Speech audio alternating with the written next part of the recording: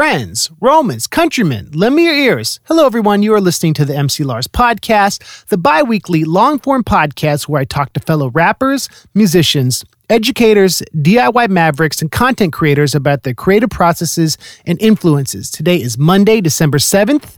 This is episode 113, brought to you by the Patreon Larsians. If you want to support me on Patreon, just log into patreon.com/MCLars, and you can listen to my Lars Wars series, my Marvel songs. I've got over 100 songs on there, and if you subscribe, you get my back catalog. If you subscribe at certain levels, you get videos, behind-the-scenes essays, all sorts of flavor. It's really fun, and I appreciate the Patreon supporters. So shout out to the old ones, Joshua, Thomas, and Nick. Shout out to the new ones, Tony, Sarah, and Belmura. We have a Four-Eyed Horseman show happening December 26th, and I'm playing First Night Monterey remotely with my bass player and my guitarist on New Year's Eve. So there's a lot going on. This week, we have George Vlahakis, who is the manager of Twiztid. He runs Majik Ninja Entertainment, and he runs Astronomicon, and he talks about his foray into the music industry, working for Anybody Killer, who is an artist on Psychopathic Records, going on to work for Insane Clown Posse, booking the Gathering of the Juggalos. And there's been controversy because when Twiztid left Psychopathic Records, there was an acrimonious split. And we don't get too into it. We talk a little bit about it on Hatchet Chat, my YouTube show.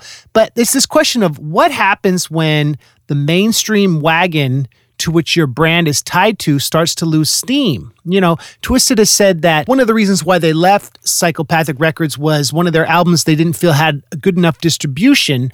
And there was a lot of infighting and, you know, stuff that went on where people questioned the motives of a lot of behind the scenes, you know, stuff that goes on. I mean, hip hop is a very competitive genre, and you don't always want to be in the shadow of the people who put you on.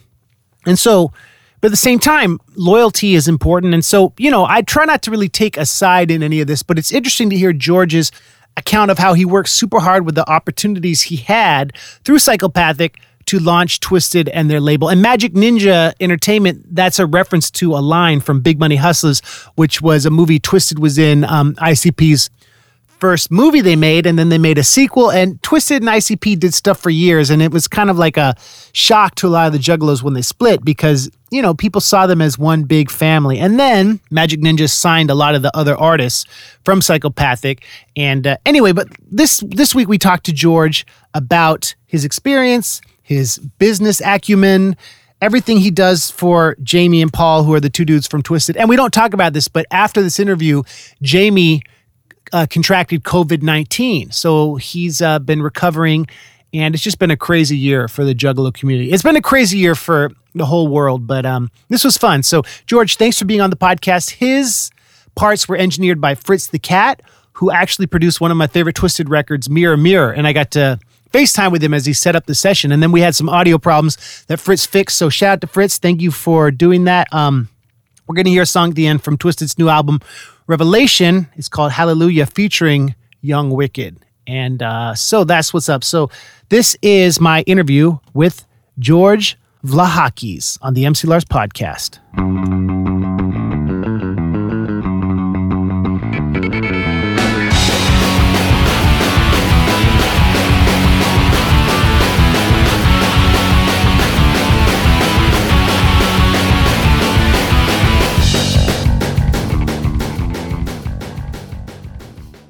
All right, friends, you are tuned to another exciting episode of the MC Lars podcast. I'm here with George Vlahakis of Majik Ninja. You also run Astronomicon, amongst other things. What's up, George? How are you today?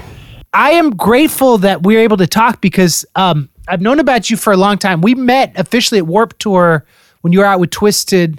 We've talked numerous times. The first time I think we officially met, you're right, was Warped Tour. I wish we could do 10 more Warped Tours. It was a lot of fun. I was talking to my bass player about how like this summer it would have been such a bummer to like be booked on Warped Tour and if it were like canceled, right? Like it's such a crazy thing that Warped Tour's done and now it couldn't even exist, right? It's insane. This has been a very, very interesting year. But content-wise, we're going to be pumping out a lot more than we had planned. Not being on the road in April and May like we had planned. Actually, the benefit, I guess, will be a ton more new music from everybody on MNE, including Twiztid. So do your artists record at the studio there, or do they record remotely? So most of it comes out of here, which is the dojo, which is in the MNE headquarters. And right now, Boondocks is here recording his new album. Blaze just wrapped his, and it's in the mixing process now. Twiztid's here weekly, multiple times a week. And then when it comes to the out-of-state acts that don't want to come in, it's not that they don't want to come in, it's just right now things are very, very weird in regards to flying and driving and all that fun stuff. So all the other guys have home setups, and I'm perfectly fine with them staying home, recording at home, because it's a lot safer than commingling a bunch of out-of-state people here, because who knows from point A to point B where everybody's been, because it's such a awkward and weird time. You guys are waiting. You have no tours really announced yet, huh? You're waiting to see. We rescheduled the spring tour for summer. So we were supposed to be out all of April. And then once COVID hit, me and our agent thought it would be wise to reschedule for the summer. And then we realized we can't do summer either. And then we were getting ready to reschedule a third time. And I'm like, listen, let's just cancel it and wait this out, because I have no idea. Nobody has any idea when we're going to be able to hit the road again. We want to keep the fans safe. We want to keep the artists safe, the crew. I don't expect anybody to go on tour right now for any amount of money, because it's like it's to play a different club every night, be in a different city every night, hotels, all that stuff. It's too much to ask, man. And I want to keep everybody safe. And the way I'm looking at it is we're just able to pump out more content and concentrate on things that where my mind would be on the road, being out on the road. Now I'm able to be home and concentrate on other aspects of the business a little harder. And we've just been pumping out new product and new music and being able to plan things out with a little more thought. It's like, oh, we got to leave next week for tour. Oh, we got to leave this weekend. There's been none of that. So really there's been no interruptions, and everybody's been able to work diligently, and we're getting stuff done. So how many releases does your label put out a year? Is there an average number? Average number, I would say when we first started, so we started the record label in 2014 officially. It was Twiztid, Blaze, and ROC, 2012 and 13, end of 2012, all of 13. And then 2014, we created MNE. And at that point, our goal was like 12 releases a year. Let's get 2016 and 17, we were pumping out every month there'd be something. And at a certain point, I was like, well, let's, pull back a little so everybody gets a little more time with marketing and promo, or we can double people up, and put out 2 releases on the same day, and that helps each artist. Like, for example, Generation Nightmare, which was Twiztid's album last year, we doubled that up with Al Azul Alu's Church Azul. And it helped because we had a dual bundle where you can save money, buy them both, and, offer different merch products, and everything shipped on the same day. So it was like double excitement for one. Instead of one release, you had 2 releases, and everybody was really excited about it. So we've tried different things throughout the years, but I would say the average would probably be 7 releases a year. And this year, we're on par. Let's think about this. This year we had Mad Season drop randomly, which was Twiztid CD. That was a surprise release. Lex's Party Castle. We'll have Boondocks and Blaze this year. Young Wicked's got his mixtape. Axe Murder Boys released Fatality. Lex is turning in his second EP to Friday. I was going to say today, but Friday. So that's 7 right there. And then we've got Zool, Ala Zooloo, they're dropping one. So we're scheduled to go back to when we first started and maybe have 12 or more releases, to be honest with you, thinking about it. Thanks, COVID. Right. Like, if there's a positive, at least people have something to look forward to. I know concerts, it's not as exciting as seeing, well, I'll take that back. A new album is exciting, just as exciting, but seeing the guys and the artists in the flesh, being able to meet them at a meet and greet, like, I understand there's two different levels of excitement there. The live aspect, which you don't get at all, and the CD aspect when an artist drops a new album. So we're trying to keep everybody happy, which is hard to do. And hopefully when shows come back, we're just going to keep moving and rock tours like we did last year. So, George, when an artist signs with MNE, what is a typical deal like? Without getting into the specifics too much, do you like to sign artists for a few albums and develop them? Do you like to do one-offs? What is your preferred way to do business with new artists? We usually cater the deal to the artist, meaning like we have 4 records that we want, ideally, but if it works out differently, if an artist is slower, we work with them. If they're quicker, I mean, we'll go as long as they want to go with us. You know what I mean? So the development side of things, we've signed brand new artists like Lex the Hexmaster, and he's been here for a few years, and he's pumping out content left and right. Then we went ahead and started the sub-label, Welcome to the Underground, which we wanted to keep that separate from the label, and that gives me more time, and especially now with not being on tour, I can sign a band like The Horror and work with them from the ground up. You know what I mean? And really get involved. So it depends on the situation. I mean, we've developed artists from the ground up that nobody knows. We've signed artists like Boondocks and Blaze, who people are familiar with.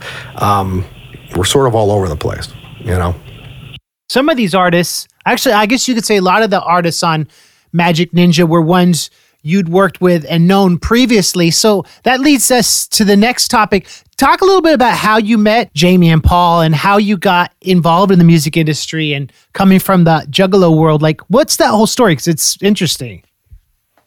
So that story, depending on how much time we have now. Well, it all started back in middle school, high school for me. Not when I met Jamie and Paul, but as a fan, I met them then.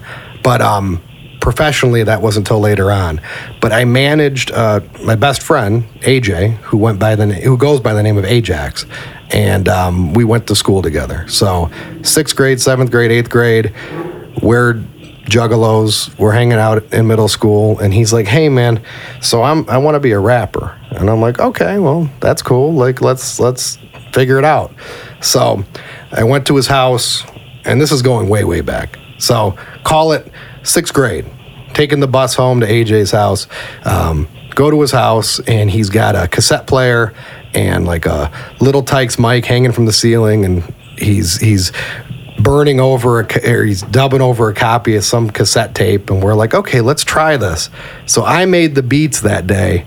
He rapped, and it was god awful. I mean, I realized that day, I'm like, you know what? Musically, maybe that's not your thing, George. And finally got to a point where I was like, you know what? I'm going to be your manager, man. So I ended up being AJ's manager. And from there, we went through high school. And once I graduated high school, I started getting into booking shows, local concerts, renting out VFW halls, renting out the local bar, Bullfrog Bar and Grill in Redford, Michigan.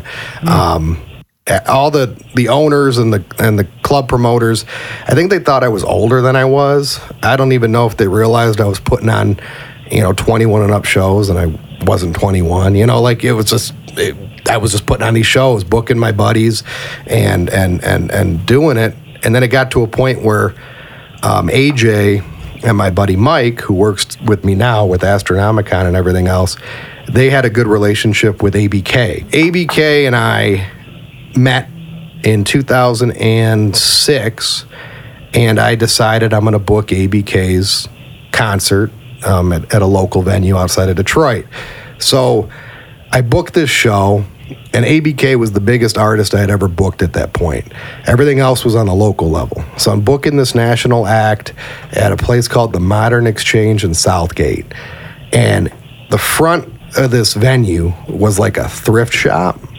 And then you'd walk through this thrift shop, and there was a big open space with a stage, and they had professional production. I mean, it was crazy. It was like you wouldn't even know it was there. So I book ABK that night. The show goes well, so well that he's like, hey, why don't you book my tour? And I'm thinking to myself, I've never booked a fucking show outside of Detroit, like the surrounding area, but I'm like, I don't even know what, I mean, I know what a map looks like, but distance-wise, I'm like, I'm thinking in my head, I'm thinking all these things, and out loud, I'm just like, yeah, oh, totally. Yeah, sure, I'll be here. What year are we talking, George? June of 2006. Okay. And instead of me like explaining it out loud, I thought all of these thoughts, like, I'm just thinking to myself, like, ooh, it's a great opportunity, but I'm a little nervous. You know what I mean? But I grabbed an old tour book that I had acquired, and Mike had a couple of them, my buddy Mike, and these tour books were like, it happened to be a Twiztid tour book, funny enough. So this Twiztid tour book had a routed tour with promoter contacts, and I'm like, you know what? If I just look at this, I can call these promoters and book a tour. And I did. I booked ABK's Tour of Life, and that tour was June of 2007. That was my first official national tour. And I'll tell you what, looking at it now, it was routed poorly. Like, we drove from New York down to Virginia, back up to New York, back down to North Carolina. I mean, it was quite the tour, but I was getting my feet wet. I was like, this is interesting. I sort of like being a booking agent. So I did the booking agent thing, and ABK was really cool. He taught me a lot. He let Ajax come on tour with him, so it was like a best of both worlds. My boy that I was managing got the tour with ABK, and ABK allowed me to book his tour, so I got to meet these promoters and learn the ropes and do everything from run merch to advance the show to book the tour. I was doing, wearing many hats on that run, and I loved it because it taught me a lot. And then from there, I continued to book for him. And then a friend of mine who worked with Twiztid said, hey, man, the Twiztid guys really need some help, and they want to talk with you. And I'm like, okay, I'd love to. I mean, as a fan of their music, I was honored. I was like, holy shit, like Jamie and Paul want to talk? Like, that's great. So I remember meeting them at the Lotus Pod to have a discussion, and, we just talked about some press stuff, some tour props, just some random business, that they wanted somebody sort of to assist them with. And it turned into like, they were like, hey, do you want to manage us? And this was in 2009. So we went from 2006 to 2009 now. And I'm like, yeah, I'd love to. And they were just wrapping, I think, their Wicked album at the time. And we started talking about managing and what I do from tour manager to regular manager. And then Psychopathic Records actually offered me a job. So it all sort of spawned into this, like, okay, I can help everybody kind of situation, which I didn't mind at all.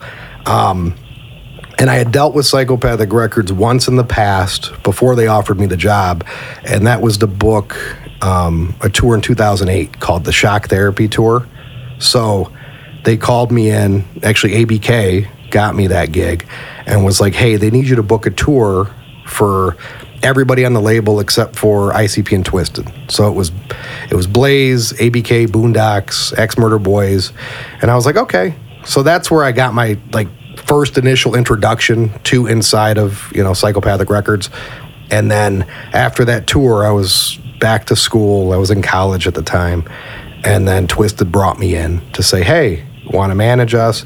But instead of managing them at that time, I ended up acquiring, this job at Psychopathic. And I'm like, okay, I'm going to help everybody. And then I booked that gathering of 2009. So that was the 10th annual gathering. And I was in charge of booking all the acts. Another situation where I thought it out in my head a dozen times when I was asked. I was honored, you know what I mean? But in my mind, I'm like, they want you to book Ice Cube.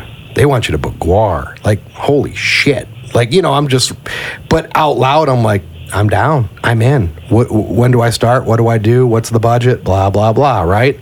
And I got them Ice Cube, which was mind-blowing. Like, it was a team effort behind the scenes, meaning like, we had to work.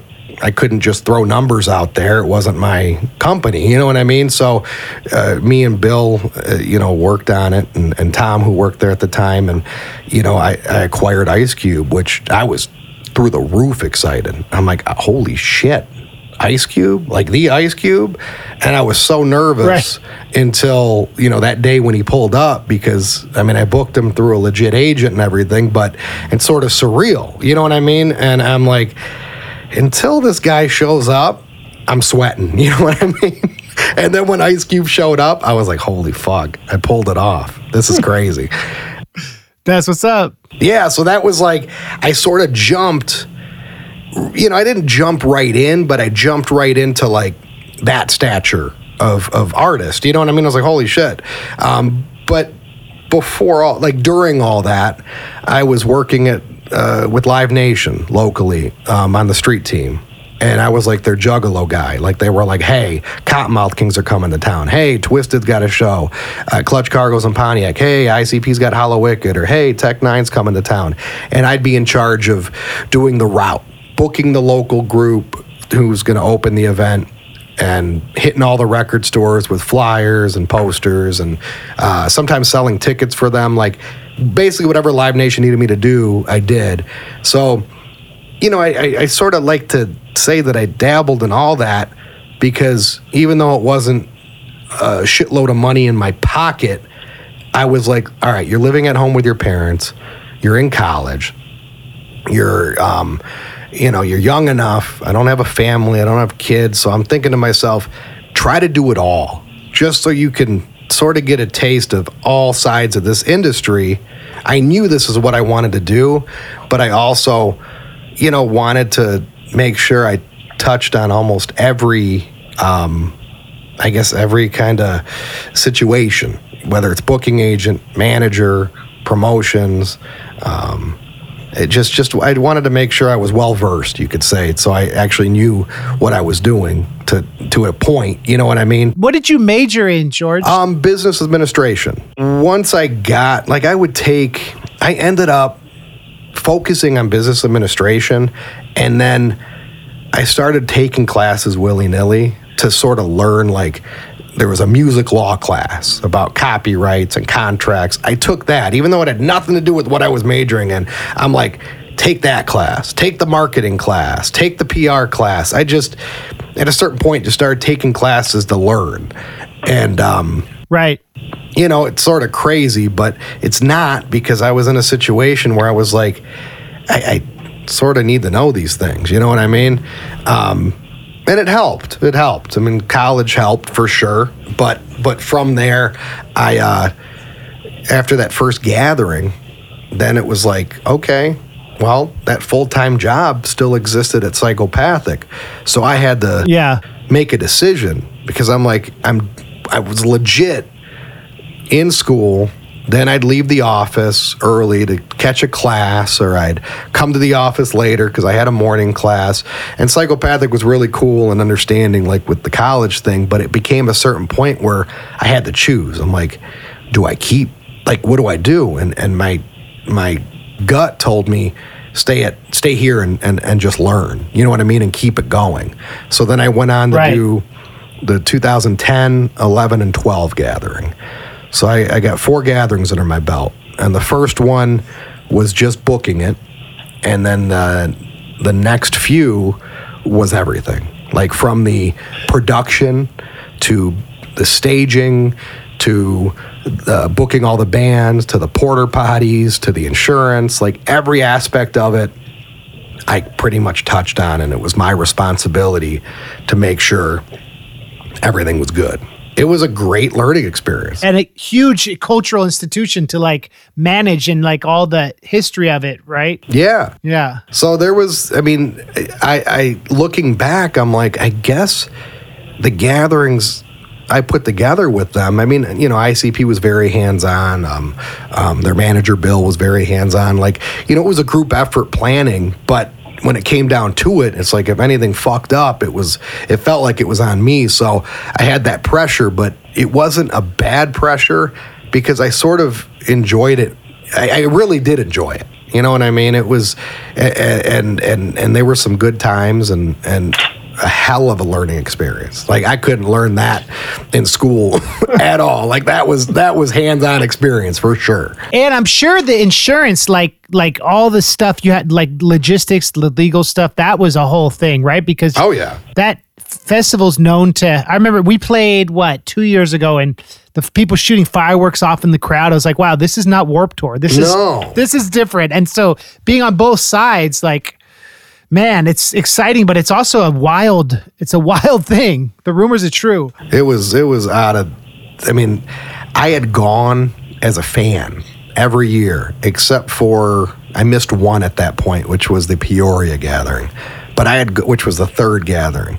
But as a fan, I had gone from the first one all the way through the one I booked, except for Peoria. Like I said, the 3rd one was the only one I missed. So going in as a fan, it's mind-blowing to then be in charge of the event. You know what I mean? It was like, oh, holy shit. I read Tom Dubb's book, and he talks about the early years of Majik Ninja. So at what point did you and Twiztid, were you like, okay, well, we're going to do our label and try this on our own? They did Majik Records with Tom. That was that, and that was, I want to say that was 2003, 2004 Green Book era. Okay. So I didn't know Tom at all. I never met that Tom. Like the Tom I worked for and with at Psychopathic was a different Tom. Like I'd seen him as a fan, but like never worked with the guy. So they did that for a little bit, but Jamie and Paul and our relationship was still going, from Psychopathic. I worked there. They were signed to the label. Everything was good. In 2012, after that last gathering I put together, I had gotten it was a situation where I think they ended up, the conversation at Psychopathic at the time was, okay, we've got Jump Steady, which is Joe's brother, coming back into work. He's going to be handling a lot of the stuff you're handling, but we still want you, for the gathering. We still want to call you in to book tours and do this and that. But what is it, George, that you want to do? And I'm like, well, to be honest with you, Twiztid constantly asked me to tour manage them. And I would love to go out and tour manage a Twiztid tour. And, I can do that. And then when I get home, we'll figure it out. You know what I mean? So I knew in my head that, I don't want to say my days were numbered at Psychopathic by any means, but there wasn't like a for sure full-time job there at that point. So I was like, okay, what you need to do is go with sort of what my gut was telling me, which was Jamie and Paul and I always got along. Always, there was never issues. We'd shoot the shit. And I just felt comfortable with them. You know what I mean? Mm-hmm. Mm-hmm. And I'm like, if they want me to tour manage them, I'm a fucking idiot if I don't. Like, this is a great opportunity. So once I sort of realized after that 2012 gathering, I'm like, well, if they're going to bring Jump Steady in, Rob, and he's sort of going to be doing what I'm doing, I think I need to do what my gut's telling me, which is let's go tour manage Jamie and Paul. And then that turned into Jamie and Paul saying, listen, why don't you manage us? And I'm like, I think that's a great idea. So I started managing Twiztid and tour managing Twiztid at the same time. And at that point, Abominations came out. And Abominations came out October of 2012. And we were on the Abominations tour. And, that's when everything sort of came into play. And we ended up leaving Psychopathic Records. And then in 2014, we had the discussion of a record label. Because, again, it was just Twiztid when we first left. Then we added Blaze and ROC to the roster, but it was legit just Twiztid LLC. Like we had the Skull Lungs logo, and we had thought about the record label side, but we didn't have a name, we didn't have an idea. And in 2014, with a lot of brainstorming and a list of 150 names or so, we kept checking trademarks. Either they were taken or there was a story behind it. And we went through so many different names and ideas. And then I was like, not me, Jamie, Paul, and I all together were like, Majik Ninja Entertainment seems right. I mean, and I'm glad we went with it because I think it's built into something pretty cool, and I'm really proud of it, as are the guys. And it's amazing that we're able to do this on our own for so long. And I mean, when we started this partnership together, we legit, started from the ground up. You would think we had a bunch of, money tucked away to dump into it. Like legit, we started this from the ground up together. And then moved into Majik Ninja, and now we're still in the Majik Ninja era of things, and it's been fucking great. It's been great. When I'm trying to get friends of mine who might not necessarily be Juggalo fans or horrorcore fans, when I try to get them into Twiztid, I show them the We Don't Die video, and I show them the Mutant X performance from the Freak Show DVD. Yeah, at one of the gatherings. Those are so iconic of the era of like the early 2000s horrorcore. So I guess my question is, when you guys left, how did you decide which of the old catalog you wanted to re-release on Majik Ninja? We left with no catalog, zero catalog. We created For the Fam Volume 2, which was a freebie that we gave away. So that was it was like a mix of new and old music. And then A New Nightmare came out, and that was the first offering. And that was technically, A New Nightmare is technically our first master that we own. From A New Nightmare, we started working on The Darkness. And then that's when the guys were in the middle of The Darkness. I want to say we got a call to do another Dark Lotus record. And I was like, well, that sounds great.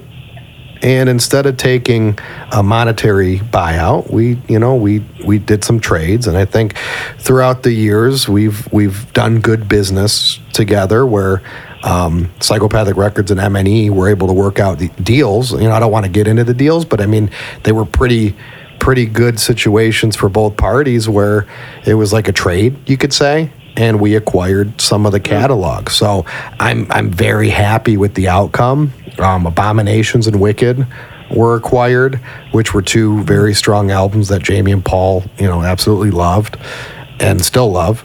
And then we eventually acquired Mutant and The Green Book. So all those albums are Green Book is like an old school classic, and Mutant I saw a lot of potential with because it's very rock oriented. And with us doing Warped Tour, which I didn't know we were doing Warped Tour when we acquired Mutant, but I had an idea that we were going to go down that rock lane a little more. So I was like, that's a great album to own because it's such an underrated Twiztid album. It's a really good CD, and it was Fritz and Twiztid, and they fucking nailed it. And I think it was one of those albums that was sort of like ahead of its time in the Twiztid catalog. You know what I mean? Right. Now there's a lot of rock in Twiztid's catalog. A lot, there's a mix of rock and rap, but Generation Nightmare really spawned a lot of that rock Twiztid from that Mutant era. You know what I mean?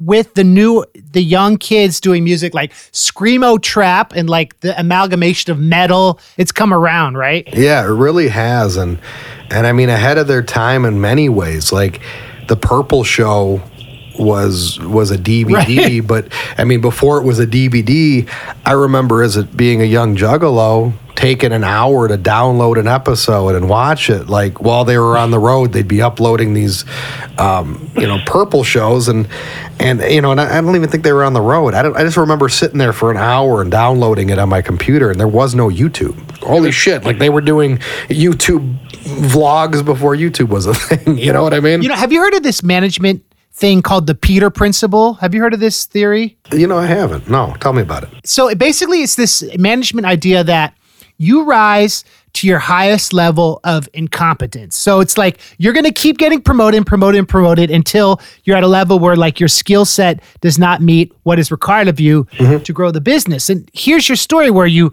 show up for the gathering, you show up to help with the psychopathic roster, you help launch artists and start your own label. It's because you've had the energy and focus and desire to kind of manifest the Peter Principle and prove that the only limits are kind of like as far as you want to take things. And so I think for the audience listening to our podcast, that's really inspiring, because I think it's easy for indie artists to get discouraged, but it really comes to like having a good team, having a good vision, and being good to the fans. And I remember seeing you guys at Warped, like how long the line was and how Jamie and Paul met everyone.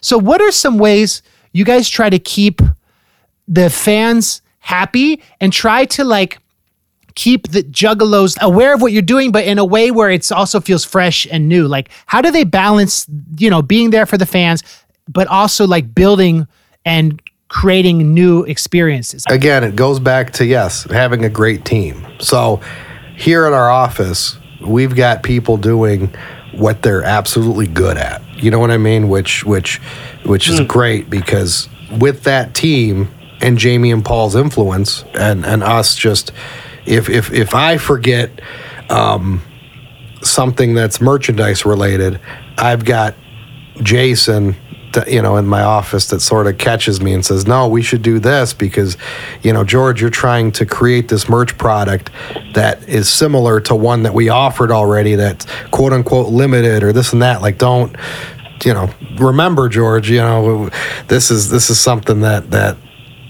we've done. Or I've got Mike, who handles Astronomicon, and Dustin, who also helps him with Astro. And it's like, we're all here to sort of catch each other and work together. My buddy James in the warehouse, it's like everybody's here doing it with a purpose, and we're all here to sort of catch each other and work together. And Jamie and Paul are heavily involved in almost every aspect, but they also let us steer every once in a while. It's not like they're micromanaging us to a point where, I got to get every little thing approved, or if they have an idea, I'm not just shooting it down. Like, we all work well together here to where it's new and exciting every time. Like, we've put out so many records, so many albums, but for some reason, every time I'm excited thinking about new pre-order products that we can partner with. It. Like today, I was working on Lex the Hexmaster's pre-order products, and I actually, right before you called, I approved this really kick-ass sublimated jersey, and I'm like, it's just fun every time. It's just, I don't know. I really don't know, other than that the team here works so well and we all get each other, and like Jamie and Paul are so involved because they want to make sure that we don't turn into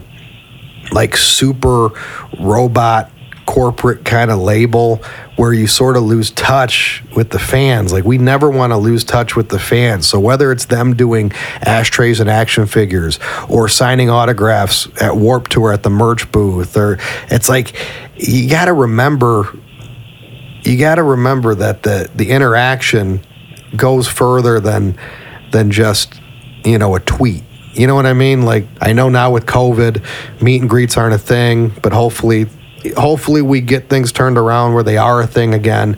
But there's so many different ways to interact now that I think a lot of artists sort of forget the ways they interacted in the 90s or the early 2000s. And some of the artists weren't even around then.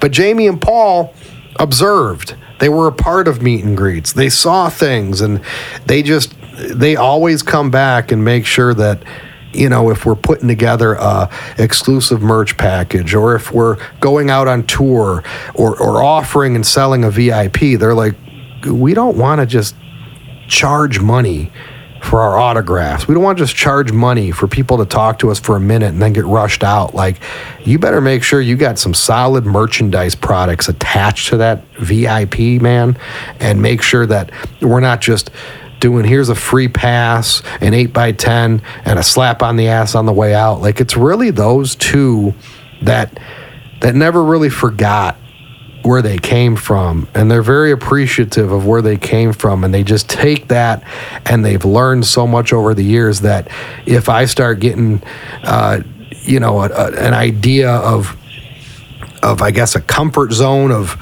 a VIP or a meet and greet, or they sort of shake me out of it, and they're like, George, like, we don't want to be so, I guess I'm trying to think of the right word, like, where artists just end up being more robotic. You know what I mean? Yeah. And it's not as fun. And it's like, are they even enjoying it? Like, this is a really awkward meet and greet. Like, that's just the worst feeling as a fan to go through a meet and greet. You pay all this money. And I'm going back to meet and greet because it's the best example, I think, to sort of answer your question of, like, everybody does it. Everybody does it.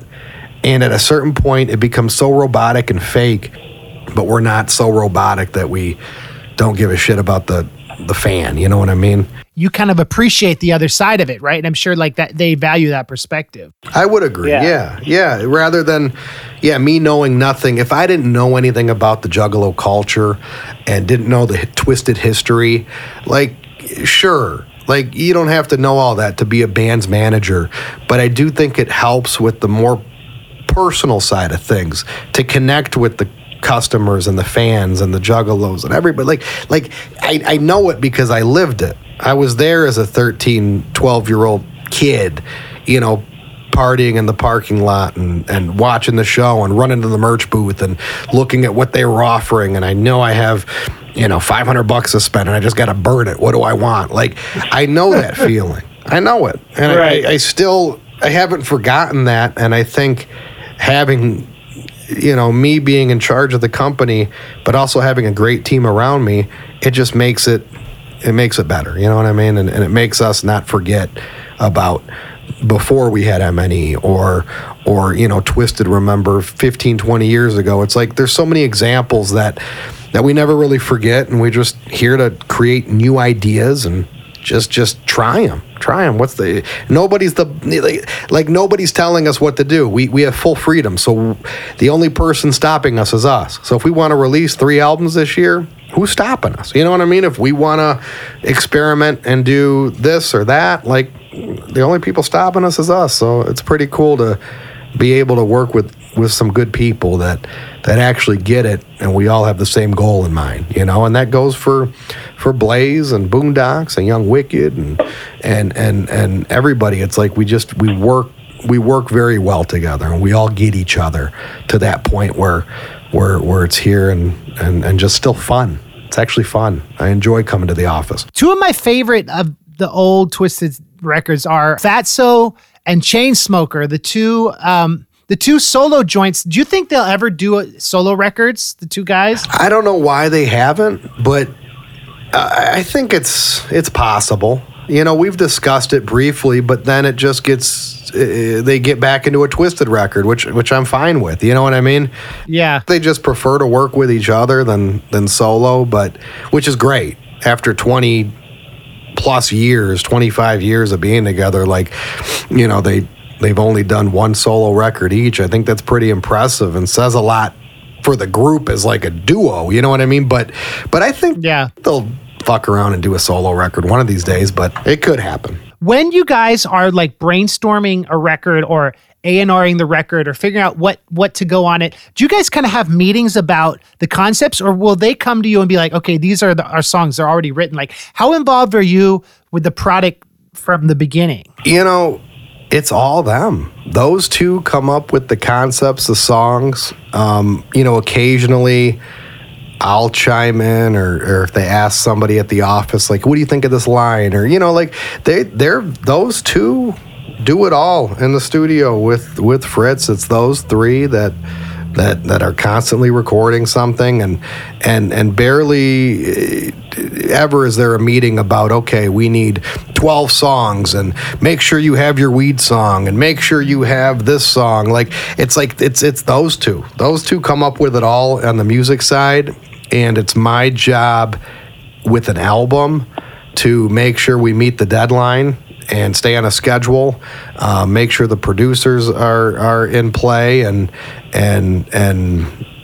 basically take whatever idea they have and start sketching out album covers and concepts and this and that. But then again, Jamie and Paul are very hands-on there too. Like they know what they want usually, and it's our job to take their ideas and create it and see where it goes. So, there are plenty of meetings about, album names and maybe a couple songs here and there, but 95% of that creative process is those two in the studio. I mean, creating the convention that Twiztid's been talking about doing for, it feels like 10 years, but working with them for almost 8 years. It's like we brought up this convention numerous times, and it just wasn't the right time, and we finally just planned this thing for for February of every year, and it was like, wait a second, like we're able to put horror, comic books, toys, wrestling all in one event, and then add Twiztid to it, and it's just been great. So yeah, that pop culture aspect of them being toy collectors, being comic collectors, us being like me and the guys at the office, we all collect different things. It's like, yeah, we're able to, I guess I see what you're saying with what you do and what other guys do in the nerdcore world. It's like, even though you wouldn't really say, it really is in the same family. It really is, because we all enjoy, whether it be video games or it be collecting toys or comics. It's like, it's all under the same umbrella. And I'd love for you to come out to a Astronomicon and check it out, because it's sort of all over the place. It's all of our interests in one place. And I think I've realized that we share a lot of interests that the fans like. It's all similar, and they throw their ideas, and me and Mike and Dustin and the whole team will throw their ideas, and we'll create this big list, and we'll just go down that list and see who's available. And Mike was able to score Alexa Bliss through a friend last year, which was huge in the wrestling realm, and me with the horror side of things. It's like we all just work together at whatever we're good at and whoever we're interested in, and it all comes together to be one hodgepodge of I guess pulp culture madness. This is what I do for a living, and it's great. I love every bit of it. Who are some of the artists that have particularly surprised you with how well they've been received and grown in the years you've been working with them? I would say, in a way, each one of them have brought something different, a different element. And really, I'm really proud of Lex the Hexmaster right now, because he came up with a plan this year, and he's stuck to it, and he's pumping out more content than ever. And I was in that warehouse. I was in our warehouse last week just looking at the media, and I'm like, holy shit, like, since we've signed Lex, he's put out 3 mixtapes, an EP, 2 albums. I'm like, he's done his part. Like, he is pumping it out. So, I'm really proud of him, because he again was somebody that I didn't know. I didn't know him personally. I didn't go back with him. We met for the first time ever when we signed him. And actually Paul discovered him and brought him to the table, and Jamie and I loved the idea, and seeing that he's really pumping out content more than ever. I'm very proud of him. And I'd say on the sub-label side of things, working with the guys from Oh the Horror, it's only been a few months, but they've produced more content than ever, and a lot of it is them producing it. Like, they produced their whole album, they mixed their whole album. They're already talking to me about their next release. So it's just nice to work with people that that are motivated and sort of help me provide me with the ammo, you know what I mean, that I need. You know, I'd say I'm proud of everybody that we've put out at Majik Ninja. There's just something different about each artist, and it's a great feeling. And most of the guys on the label I go way back with, so that's great too, because the relationship's there, and there's a friendship there as well. But the new guys that I didn't know, it's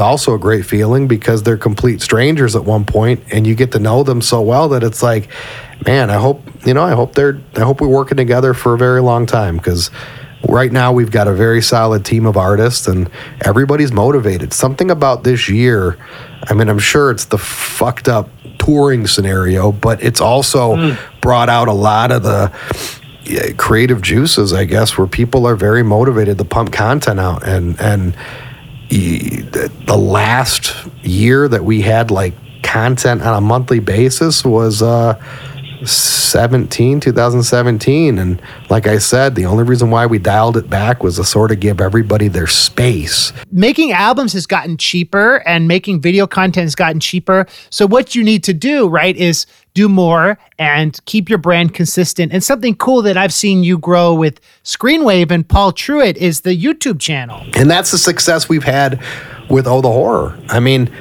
their first video broke 100,000 views in what felt like 2 weeks, and I'm like, holy shit. Like, just not being Twiztid, I was pretty impressed by that. And I think it's just I know it's because it's a different kind of sound. It's more rock, but Paul and the Screenwave folks are helpful. My buddy James helps us with that too. He's good people. It's like having the good and right people around you that are good at that. It's like I can't pretend and say that I know every facet by like the back of my hand, but I know enough. And then what I don't know, those guys are there to help. You know what I mean? And it's great. And Screenwave actually has helped with Astronomicon as well, because they do too many games, as I'm sure you're aware. Have you played that convention of theirs? Yeah, we were supposed to be on. We were going to be opening for Twiztid at the one this year. Damn. That got. So that was a bummer, but I played it 2016. I think it's really cool. Yeah, really it seems like it, and I was looking forward to it this year, and then all this happened. So it's like, I think they'll. Actually, I'm pretty sure they'll want to do it next year with us. It's just such a bummer, because I know they work so hard on that event, and yeah, man, to keep having it be pushed back and it's like, what a headache. I talked to Heather, and she was saying that they're going to try to keep the same lineup next year if it works with everyone's schedule. So that would be tight. Yeah, I'll try my best to make it work, because I mean, right now we have nothing in the book, so I'll definitely make it work. but I think it would be great, because it's a different, even though it's a convention and we've played conventions before, but it's a different, it feels like it would have been a different vibe, but in a good way. You know what I mean? Just something different with new people that may have a preconceived notion of who Twiztid is, and they may walk out of there being, holy shit, I actually like these guys. They're not what I thought they were. We started talking on this episode about how you got your start working with ABK and booking tours. Like, ABK definitely opened doors. Do you think he would ever want to join Majik Ninja? I'd love to work with him in that capacity. I just think he's focusing a lot on Native World, which is his brand, which is great. Yeah. And, I think you'll see more collabos in the future with our teams. He's on Blaze's new record. Actually being an artist on the label, I don't know. Like, there's two sides of it. There's that side of, we've signed a lot of different talent from the past, and I think ABK is perfectly fine doing it the way he's doing it, but merging here and there, I think that's the answer. I think that'll excite more people, like Twiztid and ABK doing a couple tracks together, or hearing him on a Blaze album. It's like, holy shit, that's a throwback. You know what I mean? Like, it's just keeping the teams working together is my main goal in that capacity. But signing them to the label, I don't know. I don't I don't think so, because I think ABK's got his own vision. But I still talk to him on a regular basis, and I mean, things are good. You know, the relationship's good. Do you want to plug any social media or any new projects? Well, I'm going to plug every Majik Ninja outlet.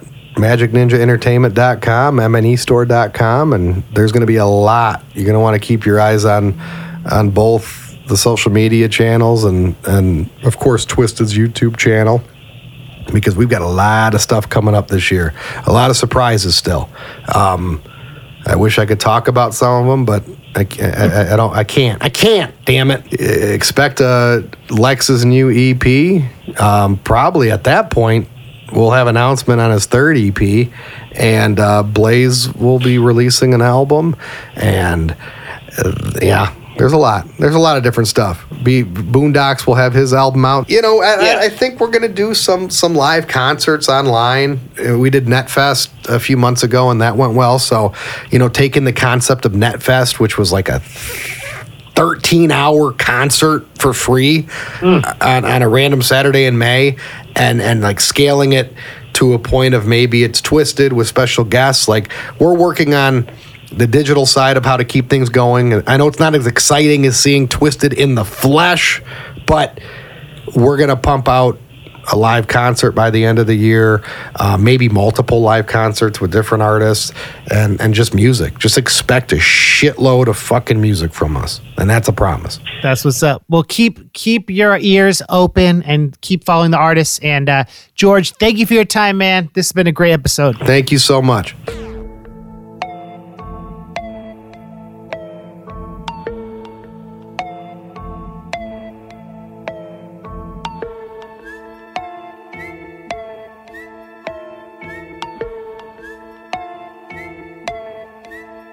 Shit is so fake now.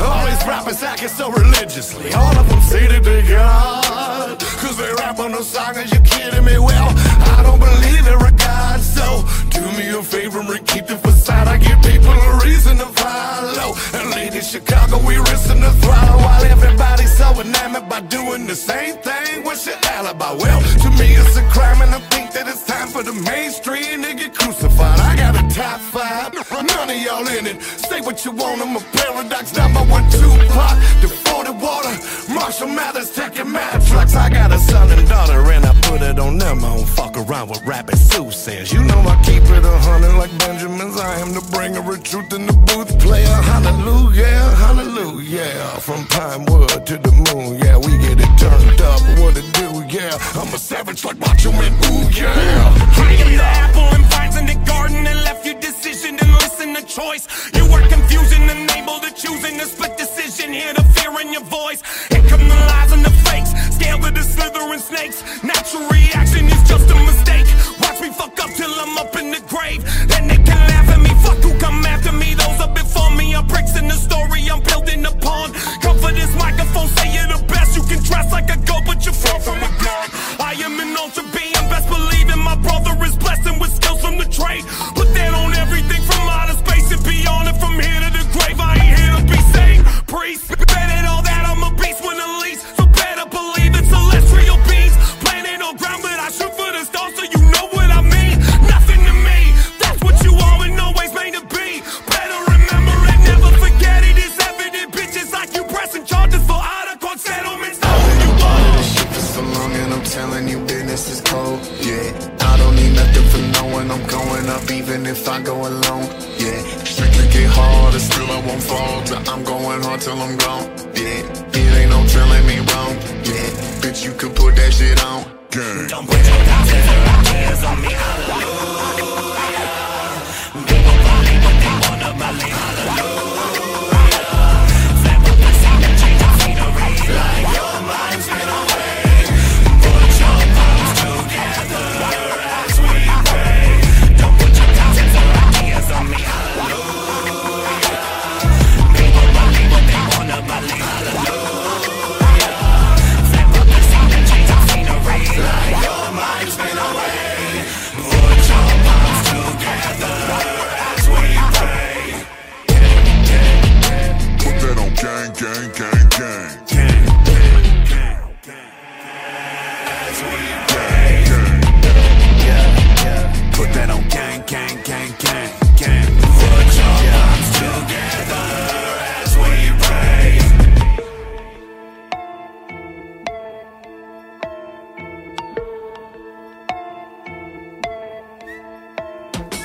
Thank you, George. We will be back in 2 weeks on December 21st with Child's Play Ninja, who is a Juggalo YouTuber. We're returning to the bi-weekly format. I haven't talked publicly about this, but I'm starting a master's program in instructional science and technology. So it's a program I applied to through the Cal State system, wherein I can be on tour and still do some of my classes online, remotely, and also show up on campus. And I've always wanted to do my master's in something with education and media. So I got into this program, but that means I have less time to do interviews and edit these podcasts. It's all good. The podcasts that are coming out every other week are going to be twice as fresh. So don't trip. But I just wanted to give you all a heads up. If you're looking for the episode Monday, it is going to be out a week from Monday. And then on the alternating weeks, MC Snacks and I are still doing the Hatchet Chats. We are dropping our episode a week from Wednesday with a special guest, Vinny the ICP Kid from Shockumentary. So check that flavor out. My Fallen Order song is coming out on the Patreon. That's what's up. And I hope you're all doing well. Thinking about you soon. Happy early holidays. Be sure to cop your tickets for the Boxing Day show, the New Year's Eve show. It's all good. I love y'all. Thanks for listening. We'll talk to you in 2 weeks. Peace.